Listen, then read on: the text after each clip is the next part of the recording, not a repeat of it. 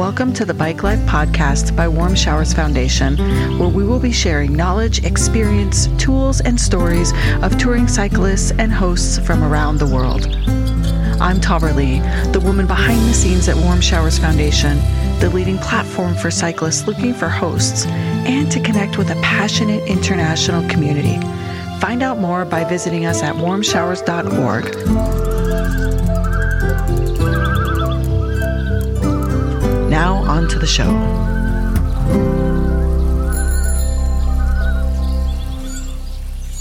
Today we have the author of Conversations Across America, which is a book about a father-son journey of a lifetime.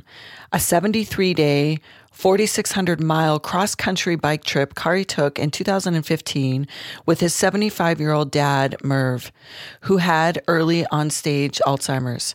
Their adventure reminds us of the power of perseverance and adaptability in the face of uncertainty. It's also a heartwarming example of listening and discovery, including 300 short conversations with people who approached them along the way, which provided such a rich snapshot of America, especially in the rural parts of America. So, Kari, thank you for joining me. Thanks for having me. It is wonderful to be here. So tell us how you originally got involved in, well, let's start with Warm Showers, or let's start with touring, and then we'll get to Warm Showers. Yeah, okay. So touring, I grew up in Eugene, Oregon, a very progressive outdoor place. And so in the early 80s, we were doing triathlons. My dad was someone who biked to work when that was kind of unheard of. And so early on, kind of the first bike touring adventure we did was 1984. I had just finished 8th grade. My dad and I biked from, it was 3-day, 300 miles from Pinedale, Wyoming, where our grandparents had this small little cabin, up through Jackson Hole, and then up and around Yellowstone. And my sister and her friend drove as SAG support. But those 3 days, 300 miles was, at that time, just an eye-opening experience and taste of adventure and how you have to work through all of those uncomfortable lows to get to then the incredible highs. Amazing experience. Kind of fast forward, did a number of other things with my father. We, in 2001, we did a 5-day, 300-mile self-supported tour of the San Juan Skyway in southwestern Colorado. Amazing, gorgeous, and continued over the years talking about doing a cross-country bike trip on the Trans Am, but it had never happened. And so then 2015, suddenly we had this opportunity and seized it. So you've been touring together for a while. Yeah. I mean, we had done. Those two. We also did a short kind of 2-day a busted trip down the Oregon coast. Busted because had some injuries that on day 2 we stopped short. But and then I had done something years ago. I had done something with a buddy out of a college buddy, several years out of school. We biked from Santa Rosa, just north of San Francisco, over the Golden Gate Bridge, then down Route 1, all the way down the California coast to Tijuana, and took 2 weeks to do that. So that was my real first taste of, bike adventure. And also the beauty of seeing how, besides there's the relationship of the riders, and there's the kind of the physical part of that, and the scenic part, but then how all of the people. It's amazing how when you're on a bike, you're vulnerable and people come up and start talking to you. And so there's this opportunity to connect with people along the way. So that was one of the... Has that always been your greatest joy of the connection, the opportunity to meet others along the way? Well, that's what I've found is, there's so many elements to bike adventure and I love all of them. But one of those that I think is that really makes it special is just going with open ears and eyes and heart and listening to people tell their stories all along the way. I find with a lot of bike adventure, I think it becomes self-absorbed. Look, we got from point A to point B. Look, isn't this awesome? And they kind of whisk by a lot of things. It's kind of amazing. It was the show Amazing Race. And like, okay, did you really see the world? Yeah, you saw a lot of it. That's one way to do it. But when you have the chance to share a meal with a lot of people, let alone, a room to transition into Warm Showers, I mean, that's that just completely changes the depth of connection, and I think the overall enjoyment of travel. Yeah, our community is very unique, and it is such a warm and welcoming environment between hosts and cyclists, and the impact is both ways. Yeah, absolutely. Yeah, it reminds me of one of the people that we met. This was before I was aware of warm showers. We became aware of warm showers thanks to another cyclist when we got to Colorado. But in Kansas, we ended up, I know a lot of folks have cycled through. There's a lot of tornado warnings, thunder showers, winds, all of that. And so on one of these days, we were soaked, and it's 6 p.m. and we stop in a diner to have some dinner. And it's now 7 p.m. Don't know where we're going to stay that night. And someone walks up and introduces themselves, and it's this couple. Actually, the gentleman happens to be the mayor of the town.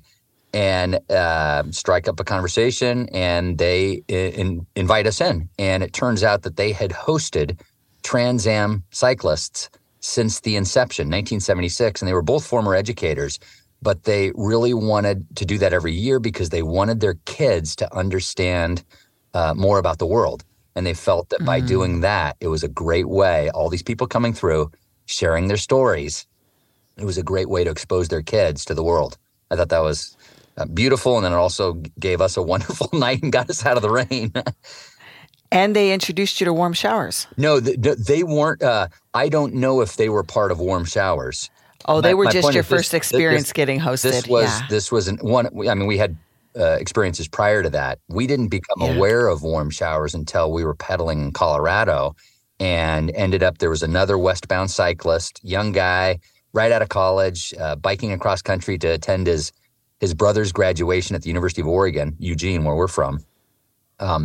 And we're chatting along, and turns out, the next night he's going to be staying at this place through this platform called Warm Shower. Oh, tell us about that. What's that? And so our first experience then was with him on this goat farm where we, and of the place, the Warm Showers experiences, this was the one where we actually did some manual labor. And it was so much fun. I love it. So the mayor in Kansas just gave you shelter for the night, and someone in Colorado introduced you to warm showers. Correct. And that's not to say that that family in Kansas isn't part of warm showers. We just weren't aware of that at the time. So after you discovered warm showers, how did that change your cycling experience?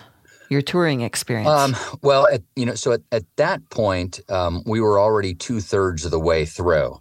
So we were already very flexible on, okay, do we need to camp on the side of the road or behind a gas station, or are we going to stay in a little motel, or was there a church or churchyard, et cetera? And so we ended up staying, and I've got to say that the other challenge that we had was we had a timetable of I needed to be back by July 1st. We started April 14th. And so that basically gave this window of 73 days.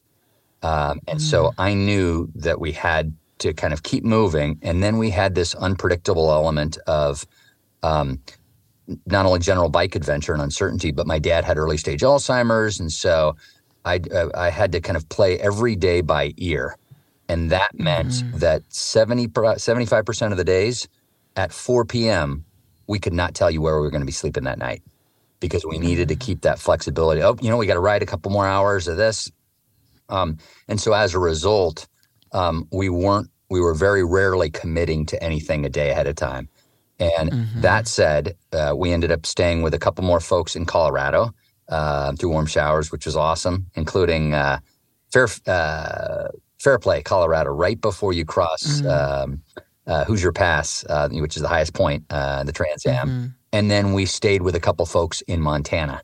That was awesome, including one in Missoula, where the Adventure Cycling Association. Did you stop and see them along the way? Oh, absolutely. Yeah. I mean, that's amazing. And so now in retrospect, if we had known about Warm Showers in Virginia, we would have used that a lot more. For sure. So this was 2015? 2015, yes. 2015. And what was that like touring with your dad with the early stages of Alzheimer's. And I'm familiar because my mom is also in those stages. So I understand that there's still a lot of normalcy until there's not. Yeah. So, my dad had been diagnosed. My dad was 75 when we did this. So already older, but stayed physically fit. But a couple years prior, he had received this diagnosis of mild cognitive impairment, which really is a euphemism for Alzheimer's. And so we had started. I was living in New York at the time. My sister was in Hong Kong. My parents are separated, so my dad lived alone.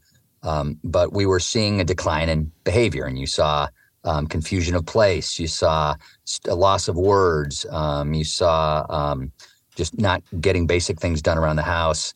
And he was even starting to sometimes get lost and not find his way home. And so friends and family were raising all of these alarm bells, and including we've got to get Merv out of the house, and my dad was named Merv. Got to get him in simplify things. And so when we had this window, suddenly I was between had been hired. Had the opportunity to transition and work that wouldn't start for 4 months.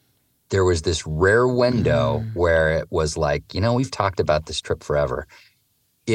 Now, are things perfect? No, not at all. Okay, but if we don't do this right now, I'm going to be tied up with work, and I won't get a block of time like this. And quite frankly, we don't know what's going to happen with my dad's cognitive health.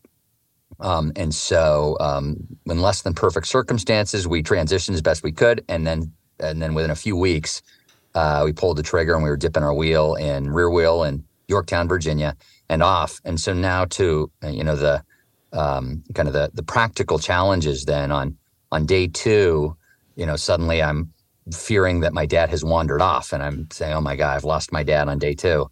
On day 4, we get into a camp. We were at a campground, RV park campground.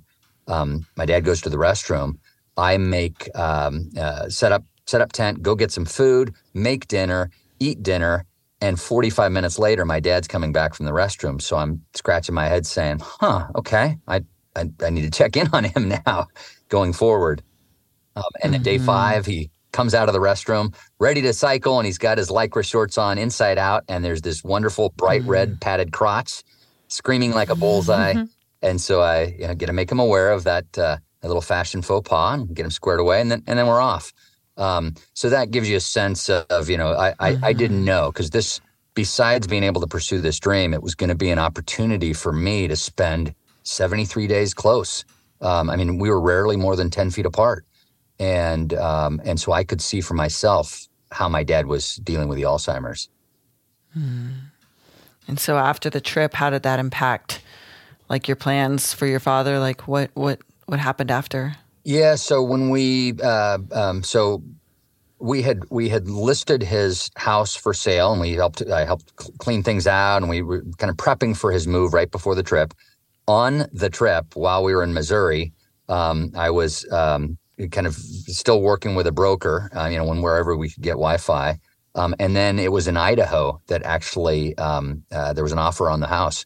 And so, and that sparked some interesting, difficult conversations around the theme of Alzheimer's and kind of the year going forward. But when we ended, literally the next day, got to Astoria, the next afternoon, we were in Eugene there, visiting several places, several possible one-bedroom units in an independent living center. And about 6 weeks later, my dad made the final move. And then the next 4 years, just to kind of fast forward, he was there for 2 years, wonderful experience, but continued to have cognitive decline. And then we moved him into assisted living 3 years out, and then from there into memory care 4 years out. And he passed about 6 months after that, actually just before COVID. So our last celebration was the celebration of life was March 1st, 2020, and it was probably the last large gathering in Eugene there, and everyone was abuzz talking about this thing called COVID. So What a beautiful experience. The fact that you listened to the timing becoming available in this one chunk while you had the availability to do it. I just so deeply honor that you took advantage of that. And I'm sure that was so special for your father. Yeah. So thank you. Big adventures like that, especially I think with loved ones, you have the experience itself and all the highs and lows that may come with that. But then you get really residual value of that experience for the rest of your life, which really are the smiles. And so for those last 4 years of Merv's life, my dad was, one of the humblest people you'll ever meet, not one to puff his chest. And yeah, I mean, he just crushed it. I mean, he biked, it was 4,600 miles across the country as a 75-year-old with early stage Alzheimer's. Goes all the way across, but he's never going to, self-promote. And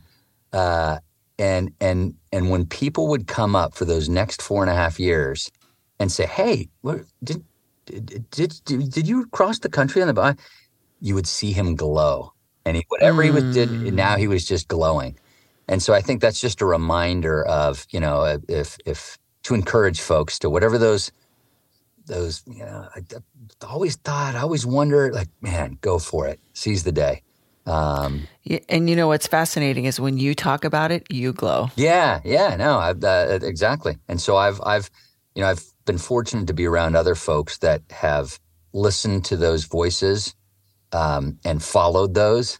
And so I've been kind of systematic. Okay, now what's the next little void? And so that was an opportunity of, and I'm not sure if I'd been exposed to a lot of people like that.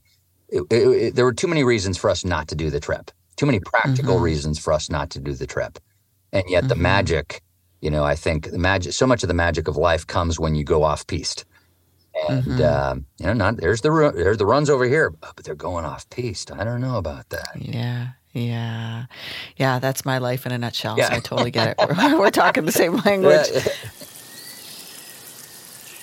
Today's episode is brought to you by BikeFlights.com, the leading bicycle shipping service and bike box supplier for cyclists. You'll enjoy low costs, excellent service, and on-time delivery with every shipment. And you get preferred handling for your high-value bikes, wheels, and gear. As a brand built around a love for the outdoors, they are committed to reducing environmental impact, and every Bike Flights shipment is carbon neutral. Join the nearly 1 million cyclists who have used Bike Flights to ship their bikes, wheels, and gear with confidence since 2009, and see how easy it is to book, manage, and track all of your shipments. Visit bikeflights.com/warm showers today for more information and to book your shipment. Now back to the show.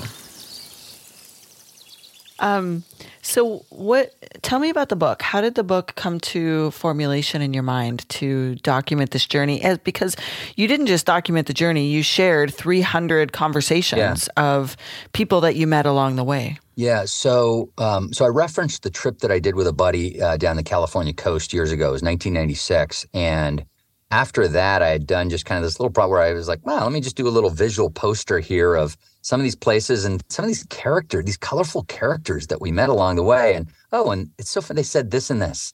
And so that gave me the idea of something like this. And then just in 2013, before we did the trip, I'd seen The Humans of New York. I don't know if you know Brandon Stanton. And, yes. Just, beautiful. And he's just literally going around New York City and like, take a photo. And occasionally there'd be a quick little caption or something, but often not. It was just a photo. So when we did this trip, I wasn't thinking about telling the father-son part of the trip. I wanted to come up with this kind of coffee table book that you could pick up, put down, and just get a snapshot of America. And so, that's what it ended up being is we would have conversations with coal miners in Kentucky and farmers in Kansas and hunters in Montana. And you just get the entrepreneurs in Colorado, and you just get the people walking across the country, and you just get this wonderful range of folks and whatever is on their mind then and there. And it's amazing because pretty quickly they also start to tell you, everything starts with, "Hey, where are you headed?" Or, "Hey, where are you coming from?" And then pretty quickly, if you flip it or you say, "Hey, how about you? Where are you from here?" Now they're telling you their life story. And oftentimes they're telling you their dreams, something they've wanted to do, some amazing experience they had. This reminds me of, when I did that. Some of them are telling you about the disasters. I always wanted to do that, but, this happened, and now I'm battling that. But it's just this wonderful, poignant snapshot of America all the way across. And so kind of as a practical standpoint, I went, and what I would do is, as we're pedaling, then you don't know who's coming up to you. So as soon as we would have these conversations, pretty quickly I'd pull out my phone while I was either at the next stop, or sometimes like at the top of a hill while I'm waiting for my dad to climb out, and I would thumb this into Evernote, use the application Evernote, and I was like, okay, what did they say? Okay, and I got really good at replaying all of these conversations on the bike. So it's like, okay, they said that, they used this line. I've got a decent memory, but I got really good at memorizing the little slang that they use in each region, or the specific, state park that whatever, and so I got really good at capturing all of that, and so anyways, completed that after the as part of a creative sabbatical here a few years ago, 2019. I started putting that together. And then when my dad passed, March of 2020, or the celebration was March 2020, I realized, okay, if I don't tell the father-son part of this story and about the Alzheimer's part and just the whole, I'm missing out on a big part of this. And I wouldn't have been emotionally ready for that either, because, because I was still in 2019, I was still, as I phrased it, I was still in the middle of this long goodbye. Kind of that trip was the start of a long goodbye. And then when I finally said goodbye, then I was ready to say, okay, I think there's a beautiful father-son story here that can be helpful to other folks. I love it. So your book came out this year. Yeah, it just came out, and I just finished up the audiobook, and so that's we're hoping to get that out here in the next week.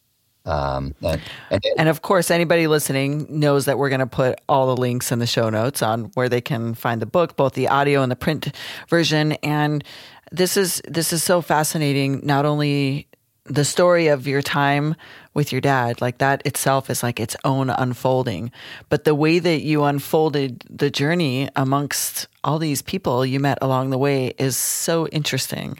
Yeah, I mean, it's if you just leaf through again that part of it. I just wanted something, because I'm curious, and I just wanted something that literally you go to the bathroom, you could pick something up and kind of leaf through, and like, oh, suddenly you're in Kansas, and like, what does a farmer talk about in Kansas? Oh, that's interesting. Oh, what does here's a Native American offering us some Chinook salmon that he smoked in Idaho. What, these incredible range of characters, and you really, and the other thing is you get, I'd say maybe 10% of the time you get some life lessons thrown in there, and so I think it's this beautiful collection of stories that I consider kind of wisdom for our daughter as well. You read through that, and you're going to get a quick sense of life as well. Yeah, it was. Originally, it was inspired also by Travels with Charlie Steinbeck. Except he went off, and his Rocinante was his truck, and Charlie was his poodle. I went off with Merv on bikes, but we both were discovering America. Yeah, I love it. Do you have any future touring plans? Not now. I mean, I'm doing, like, a lot of this is virtual. I was just, tour,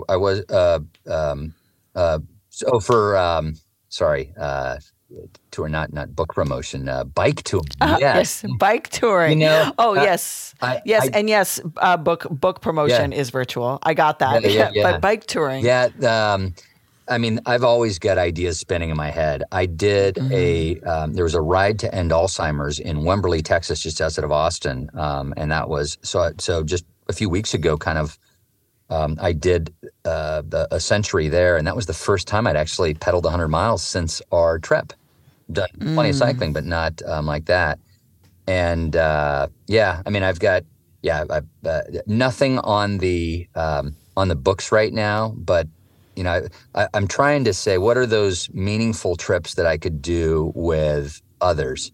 And at the top of the list right now, where you combine people's interests, daughter has a growing interest in France, and so and is 13. I would love in the next couple years to do a bike adventure across France with her.